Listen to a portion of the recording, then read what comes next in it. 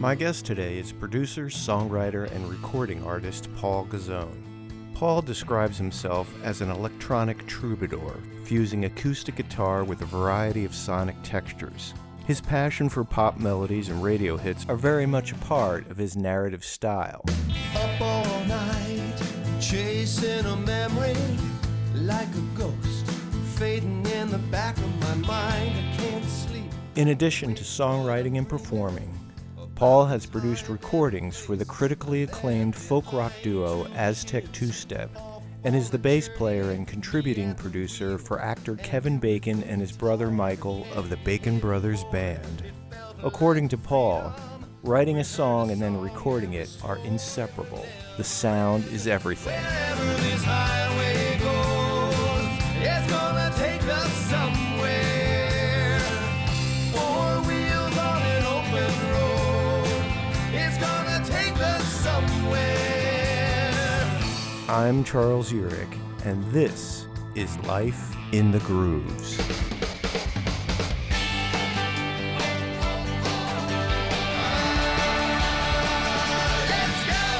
Here is my conversation with Paul Gazzone.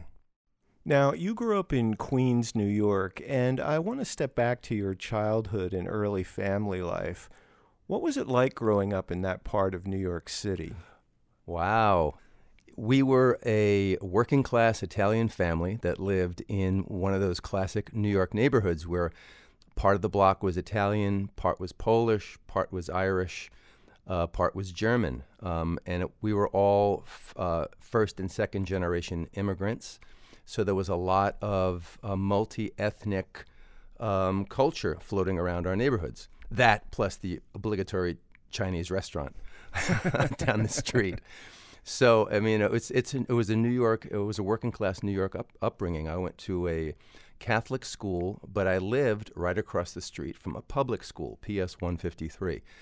And I played in that schoolyard every day of my childhood. It was quite an idyllic, urban childhood, I have to say. Gosh, that's a cool question, Charles. I didn't expect you to ask me that, but that forced me to think back about that. So that's cool. Yeah, that's right. That's where I grew up. Was there music in your household growing up?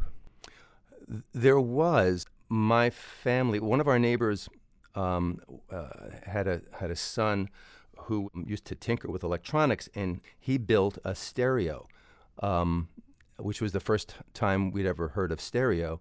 I don't know the year, but it was maybe sometime in the early 60s, and he built a stereo, and he talked my mom into buying the components to build us a stereo, which was really cool.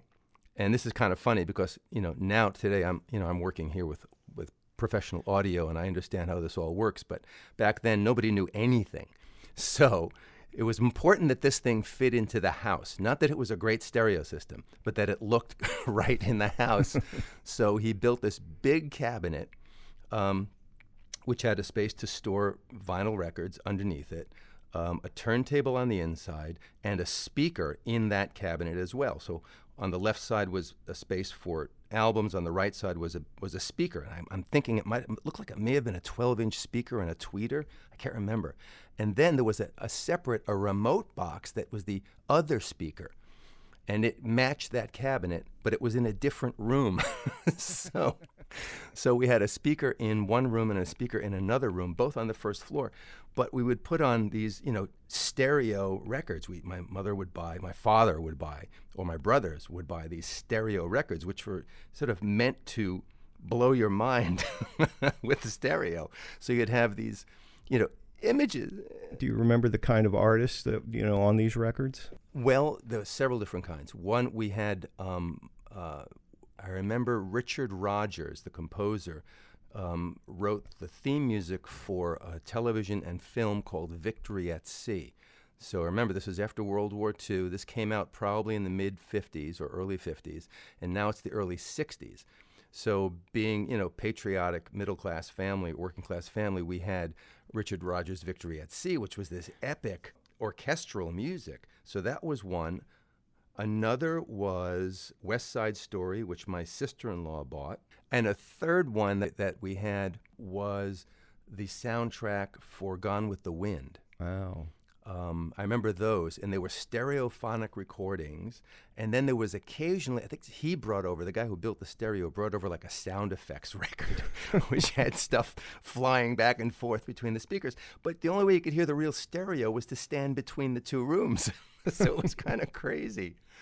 But, when my parents weren't around, I turned it up loud. So that's an interesting memory that you conjured up for me, my friend. That's pretty cool. It's interesting because it speaks to your work as a producer. So you always kind of wonder like where the early influences may come from, whether they're conscious or subconscious. Musically speaking, as far as playing an instrument, did you have formal training? When did that start? My little Catholic grammar school, St. Stanislaus, offered music lessons to students. And for some reason, don't ask me why, I decided to try to play the violin, which I did for 3 years. 5th, 6th, and 7th grade, I played the violin and took lessons, which was really a nice introduction to music. But we also had a nun, Sister Mary Anacletus, I remember her name, who would once a week give us music lessons. We sang songs from The Sound of Music. We learned scales, solfege. Once a week for an hour, we had a music lesson, which was pretty cool. All of that together added up to an interest in music. And I guess it was when the Beatles came out that I stopped playing the violin and I wanted to play the guitar, of course. Of course, just like the rest of us.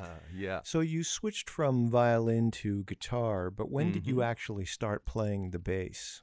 I didn't play the bass until I formed my first band in high school. And it was basically somebody had to play the bass.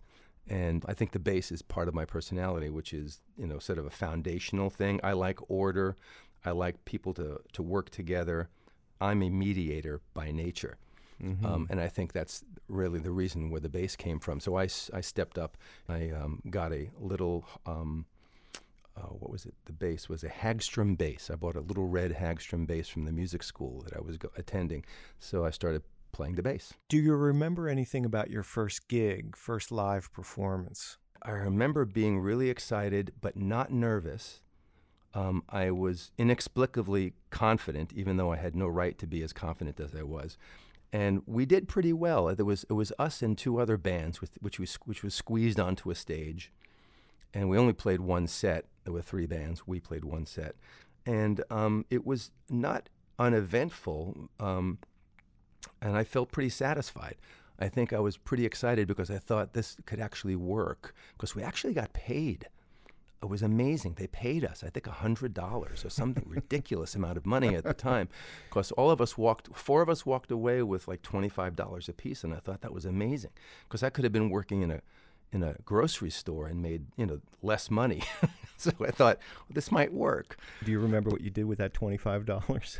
I probably stuck it in a bank account. My mother would demand that I did that to save for my college. I was any money that I made, I was able to put into a bank account because they were feeding me and clothing me. So I was pretty lucky. What do you remember most about that period? The most memorable performance of that part of my life was actually in high school. I was already in high school, but I guess it was my junior year in high school when I joined the folk club. That's when I went from being like interested in garage music, garage band music, and rock and roll, to thinking about lyrics and songs, and I met a whole different crew of people. I met the guy who would become my bandmate in Revival there, and I met the girl singer who would be the singer in Revival in Folk Club. This is something I guess you should understand, people who don't know Catholic education, especially in the 60s. There were boys' schools and girls' schools that ever mixed, right? Yep. Catholic boys' school, Catholic girls' school. I went to the first regional school, which was a big school called Christ the King High School, which was not co-educational. They called it co-institutional. So literally one side of the building was girls, the other side was boys. The boys were taught by Marist brothers, and the girls were taught by nuns. I don't remember the order. But we would come together at lunchtime and see each other, and we'd have, stay separated during lunch period, but there was this dividing line where the boys could go over and speak to the girls or vice versa, but you couldn't cross over to the other side. It was strange. It was, sexual, segregation. But in folk club, we had girls and boys. So there was a reason to get to join the folk club. Of course, you get to meet after school and hang out with the girls and play music, which was just astonishing. So I joined the folk club.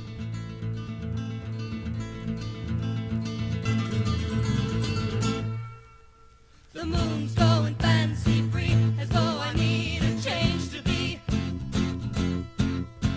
My mind's got in the reflections of those sun-drenched days of you and me.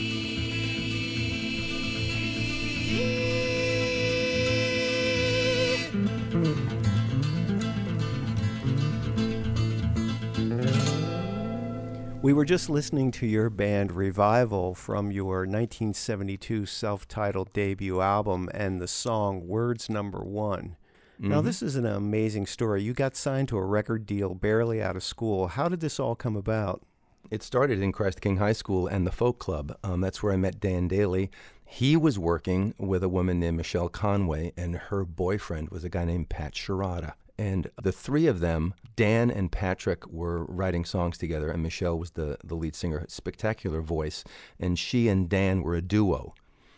And they were regularly going into Greenwich Village and playing the Hootenanny nights while we were in high school. Like when we were in seniors in high school, they were able to go and play at Folk City and the Gaslight. Oh, yeah, most recently depicted in the television series, The Marvelous Mrs. Maisel. Yes, they did a very accurate representation of it. It was a much smaller club, but the vibe that they depicted was very much the vibe of the place. Anyway, Dan and Michelle would play the coffee bars. They did serve liquor, too, so don't ask me how we got in there. But maybe they were just looking the other way, I guess. But anyway, Dan and Michelle would play these venues. And then Danny really wanted to have more of a sound, so he asked me to play bass, and we started singing together as a trio. And then I got my friend Mike Malfeasy, who was the drummer in the Isometric Pickle, to get involved with Dan and Michelle and myself. And the four of us formed a band. It was Patrick and Dan and Michelle that came up with the name Revival. The idea was folk revival. That's what they were referring to. The folk revival of the early 1960s, even though by now it was 67, 68, 69, they were still thinking about it that way. So it was this real cross-pollination of folk music, new styles of folk music, traditional sound, contemporary rock. Danny and I were into the Grateful Dead, so there was a little bit of that, and the Grateful Dead and Poco, country rock. The Lovin' Spoonful, those are all our influences. So we then started playing every Monday night at Gertie's Folk City, every Tuesday night at the Gaslight. And it was by playing continually at these venues, and then we eventually got a gig at Folk City. Folk City, of course, had a reputation. It was, where Bob Dylan got started and hundreds of other folks. So we were excited to be playing there. And it was at one of those shows that Alan Pepper, actually Stanley Stendowski, saw us first. Didn't know who he was. He didn't say anything to us. He just wandered in. At the time, Alan and Stanley were booking the Village Gate, and were thinking about starting a club, which would become the Bottom Line. And they were thinking about getting into the management business. Actually, they were in the management business. They were managing Carolyn Hester, kind of a legendary folk singer from the New York area. Well, she's from Texas, but she was living in New York because her husband lived in New York, came from New York, so she was living here. And she was a contemporary of Bob Dylan's and Joan Baez. She, I think, was responsible for introducing Dylan to John Hammond at Columbia. So Alan and Stanley were managing Carolyn Hester. Stanley saw us at Folk City. He liked us. He brought down Alan. Alan wasn't totally sold. He had to be sold. They brought down Carolyn Hester to see us, and it was at that point we got really excited because she was there, and they decided to give us a shot and signed us to a management contract. And they set about getting us a record deal, and at the time, Buddha was one of the New York labels that had signing power in New York. Of course, you still had Columbia and RCA and Elektra. They were all here. as well, but there was a lot more interest in what was happening on the West Coast and other parts of the country. Yeah, Buddha Kama Sutra was led by Neil Bogart, That's who right. later went on to form his own label, Casablanca Records. But at that time, didn't he want New York to have more of a presence in the record business? I think he had this idea of working with New York City acts, because in addition to Revival, he also signed Buzzy Linhart and NRBQ at the same time. So we were part of Buzzy Linhart, NRBQ, and Revival were part of the same signings. Yeah, the label had a unique mix of artists. Initially, it was bubblegum acts like Ohio Express and some other one-hit wonders, but the roster also included people like Curtis Mayfield and Bill Withers, Brewer and Shipley, Charlie Daniels. It was a unique mix. Yeah, absolutely, and maybe that's why we fit in, because what we did was very eclectic. You have a young band, you're part of a group of new emerging artists. What did they do for you in terms of promotion?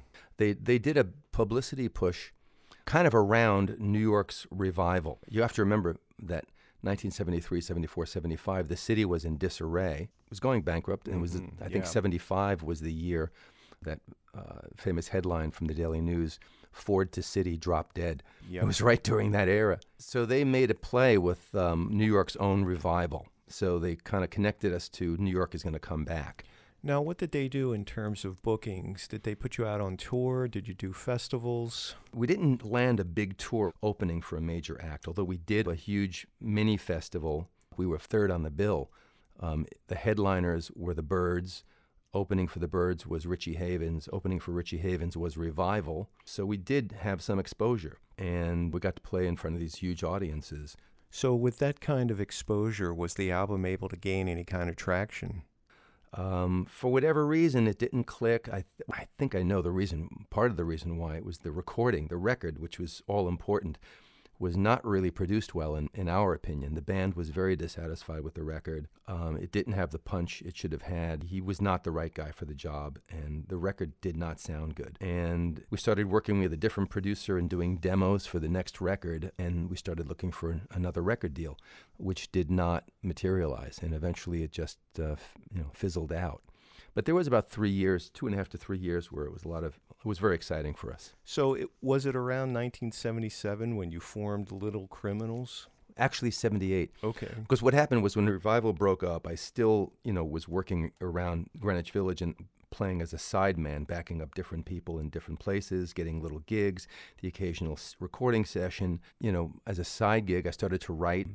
Somewhere along the way, as a sideman, I met David Lulo, and we formed a band called Little Criminals with Harold Magidson and Mike Malfeasy from Revival. And we just started, I used my connections down south to book concerts, and we built up a little a baby band tour. We bought a van, and we got in the van and traveled. Not unlike, the punk rockers and the alternative bands in the 80s. Did a bunch of colleges and a bunch of clubs up and down the East Coast, and we started writing our own songs. Could not get a record deal at the time either. Didn't have management. We were self-managed, but we had a lot of fun. A teacher said, class dismissed. I rode the city bus home from school. Had a little girl talking about the boys they thought were really cool. Late at night, I would even pray that they would talk about me too someday. I knew that I could make a mind if only I could learn to play. And there was only one way. I knew the very day when the Beatles played Shay, that it's all I ever wanted to do. It's all I ever wanted to do. Well, that's all. That's all I ever wanted to do. It's all I ever wanted to do. Watch it.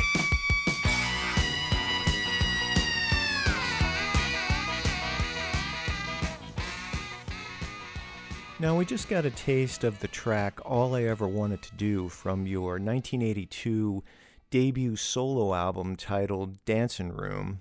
Now, this was an EP that you produced and released independently at a time when very few people were doing this sort of thing. Well, this was right after Little Criminals, and I was really into the punk aesthetic, the DIY thing. back then. It was like, why am I banging my head against the wall trying to get somebody at a major record label to sign me? I'm not going to be a rock and roll star. I don't have the looks. I don't write those kinds of songs. I haven't got the management. But I still want to make music, and I have a right to do that. So why can't I put out a record?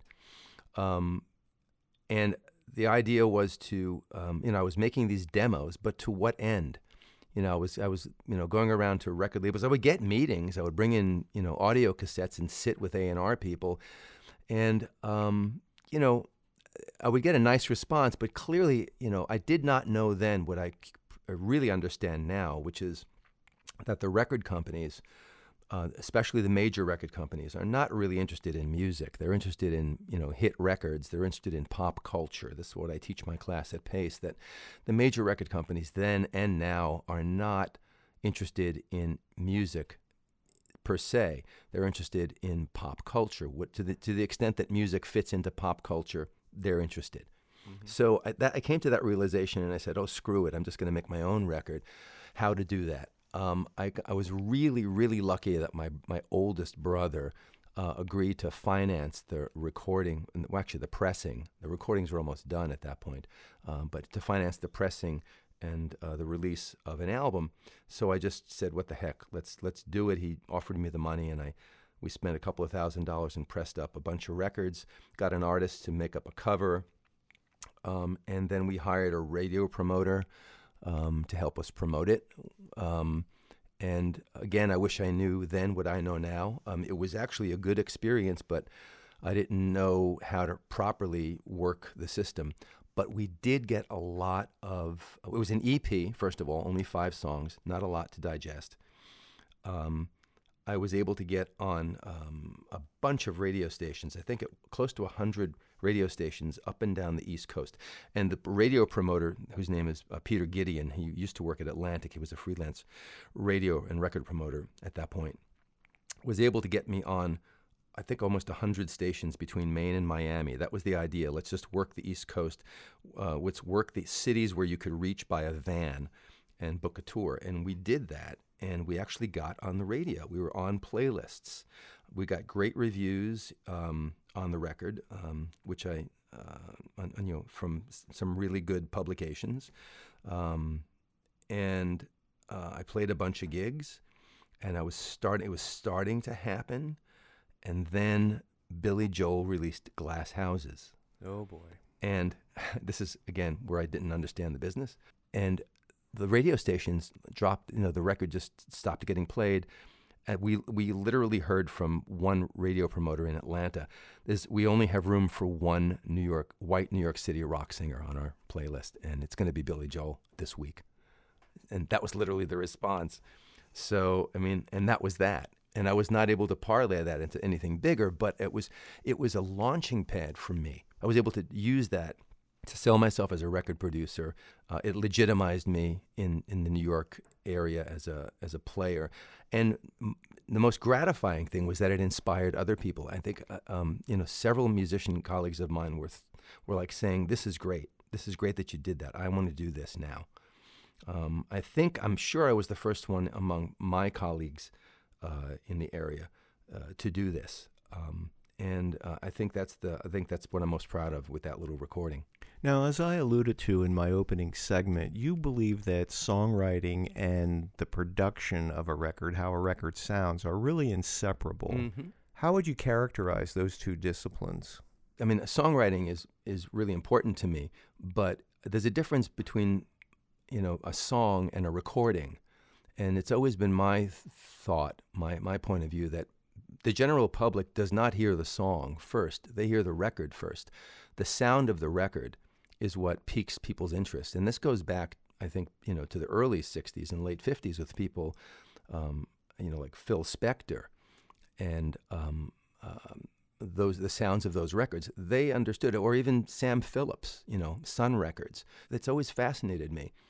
And, today when I write a song, or when anybody in the music industry today writes a song, it's almost impossible to separate the songwriting from the production because it happens concurrently. And that's where we find ourselves today.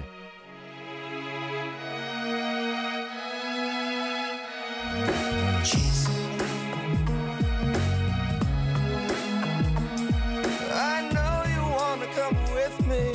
can see it in your face.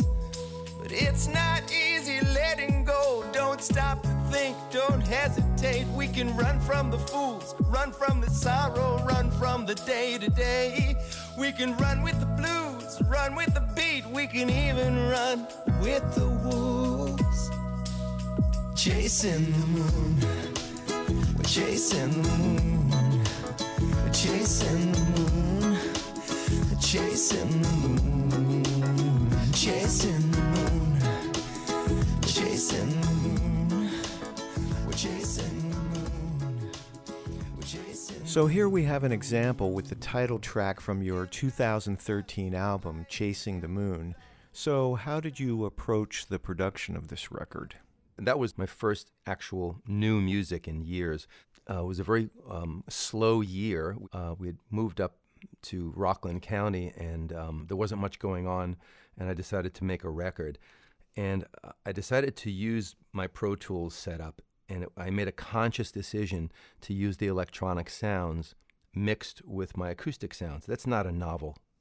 That's not unique. People do that. But I made a conscious effort to really explore the sonic textures and mix them with acoustic instruments and vocals, traditional vocals. I wasn't, tuning my voice. I wasn't using samples.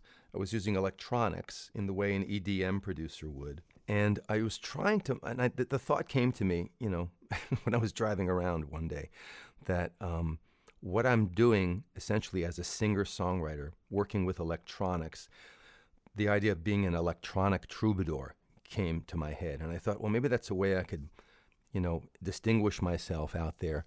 And I started calling myself an electronic troubadour for two reasons. One was literally I was using electronics and writing songs. And two, the way I was reaching my audience. I was no longer traveling, with an acoustic guitar across my back or in a van playing in folk clubs or coffee houses. I was now putting my music online. And the way people would hear it was through electronic connections. So I think that there's some validity to that. People always say, what do you call your music? What is this? And I don't know how to describe it. So I thought I'd call myself an electronic troubadour. I sent my CD up to DJs that I know, and I got a very curt response from a DJ saying, electronics, yes, troubadour, not so much. So I got slammed. I don't know if he was just to his benefit, giving him the benefit of the doubt. He was an old school folk DJ.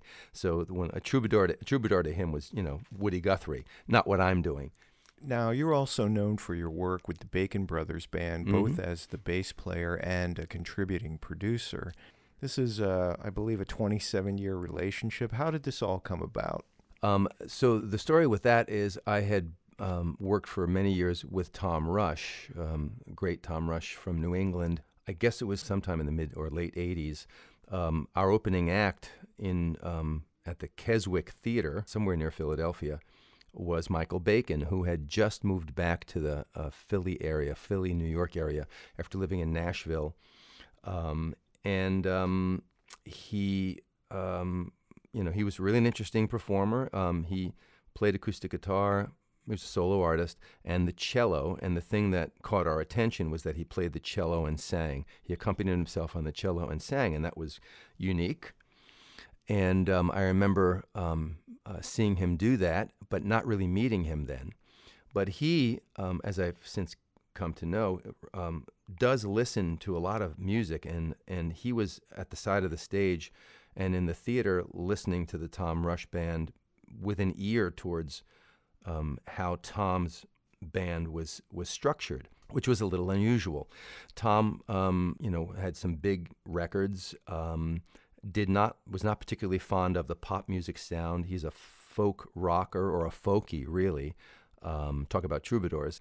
Our band at the time was Tom on guitar, saxophone, flute, percussion, bass, acoustic guitar, piano, vocals. It was this sort of interesting folk ensemble that did not have a rock and roll trap set. There was no rock and roll drummer, but it was very percussive. And unbeknownst to me, Michael took note of that. So in 1994, unbeknownst to me, Kevin and Michael were thinking about putting a band together, and I got a phone call quite out of the blue from Michael saying, "Hey, it's Michael Bacon. My brother and I are forming a band, and you're the bass player." Just like that. Just like that. And I went, "Oh, okay. Well, sure. Why not?" Wow. So, yeah, they were invited to do a gig in Philadelphia for a friend of theirs, and really Kevin was just testing the waters. They had been playing music together all their lives, but this was the first time they're going to, formally go out and present themselves as the Bacon Brothers. So Michael invited me in to a session, a test, sort of just a rehearsal that turned out to be really an experiment. And we sat in his little vocal booth at the studio he was in at the time, and Kevin and I and Michael. And I should say that the week prior to this, I had seen Kevin in The River Wild, I think. I had seen him on screen in The River Wild. And, I found myself in the room with him, which was a little unnerving at first, until I realized that at some point he seemed nervous to be around me. And I found out later that he was a little nervous being around musicians. To him, I was this, hotshot professional musician. And to me, he was this pop star, celebrity, amazing actor. Uh-huh. So I was a little nervous about that, and he was a little nervous about being around another musician other than his brother. But when we sang together, it was pretty amazing. We just started singing. I would pop. I'm a harmony singer. And I've always, since high school, Crosby, Stills, and Nash, I've always been an easy harmony singer and a blender. So when Michael and Kevin were singing some of their songs and they asked me to put a harmony on them, Mm-hmm. I would put my harmony on top. I'm a tenor. So Michael was on the bottom, Kevin had the middle part, and I had the high part. And the blend was really cool. It was really cool. And I had such a great feeling. And they were playing some of their original songs, and one of the songs was Only a Good Woman, which knocked me out. Yeah, really a great song. It is a terrific song. And I came home from the rehearsal and I told my wife, "This is really good. This is not a vanity project. He's really good. They are really good." So they were taking this very seriously. They were very serious and they were really good. So that was the start of it. And 27 years later, right? yeah, 27 years later, we're still doing it, and they trusted me enough as really an early, their first bandmate, really. It was an easy step to being a co-producer on a record. So our third record I co-produced with Michael and mixed at my studio on 20th Street. And I've since co-produced multiple tracks for them over the years. And they are very generous in giving us credit, and obviously, we get paid. Plus, it's a lot of fun to go out on the road and play live with those guys. Oh, my God. Are you kidding? It's like this is the reason I got into it in the first place. It's hard to top that feeling when you've had a good set. It really is hard to top that. Now, after you released Chasing the Moon, you came out with another series of songs, almost sort of like mini EPs, called the 3-in-1 Project. Mm-hmm. I thought this was a very unique idea because you were basically releasing 3 songs every 3 months. Is that correct? Yeah, that was the idea, a song a month. And I would release a song a month, and then I collected them on a CD. And that was a marketing thing, really, because I was doing house concerts. Uh-huh. And, performances, opening up for different artists, and, doing solo shows. And it's always good to go out there. The way the business works today is artists make money performing live, and to the extent they could sell merchandise live, that's a critical part of keeping it going. So I always wanted to have new music available whenever I played. And the easiest way to do that was to pump out little mini EPs, these 3 songs at a time. And then at the end of the year, we just decided, instead of putting out a 4th one, or let's just put them all together and call it the 3-in-1 collection.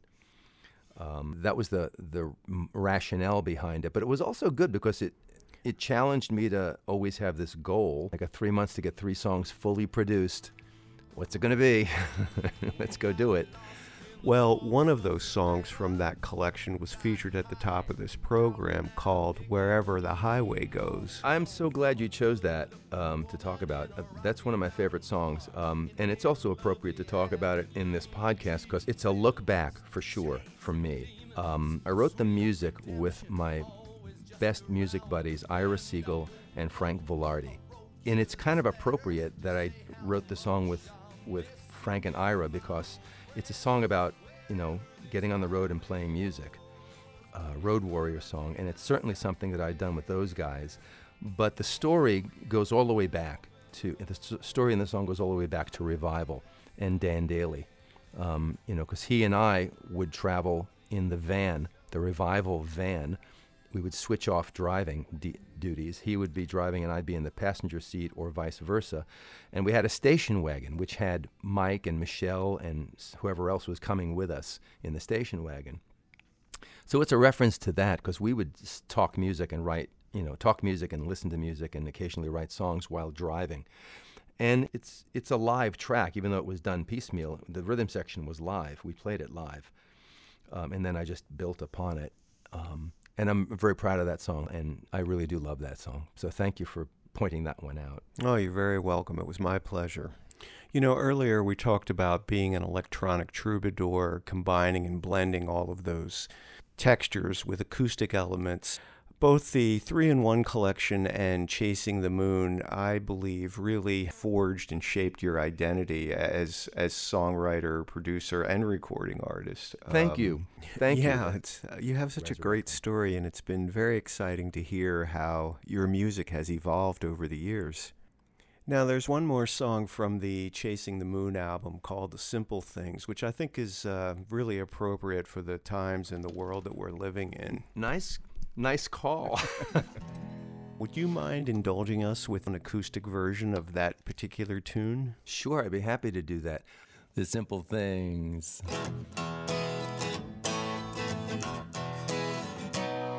The simple things can bring us together. The simple things can make you feel better.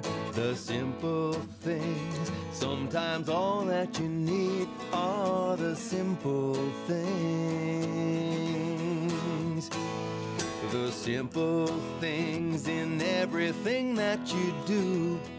The simple things can touch you and move you. The simple things. Your world is alright when you got the simple things.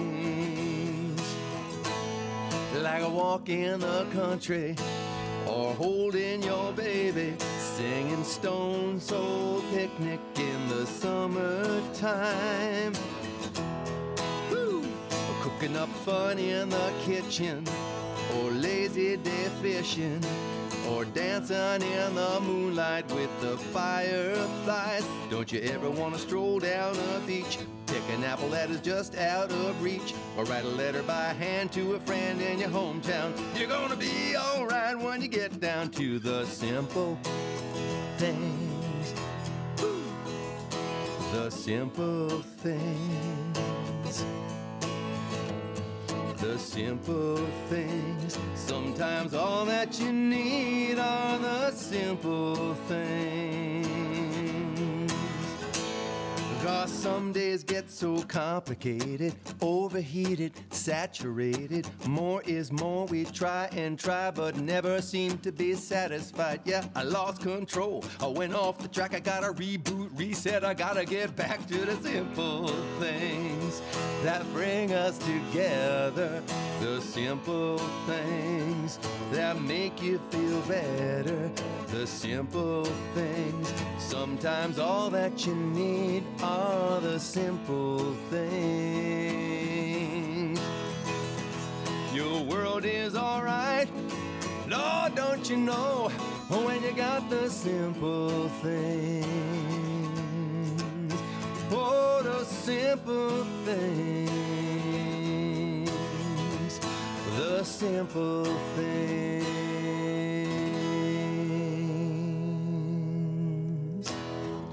That's how we got through 2020. What a great reminder for so many of us to take a step back and reflect on all those little things that we so often take for granted. So will we see you back out on the road in 2021? Yes, I am booked to perform in our local cultural center here up in Pomona, and we also have dates scheduled with the Bacon Brothers at the moment. Hopefully they will stay in the calendar, and I'm hoping to get out and do some house concerts as well.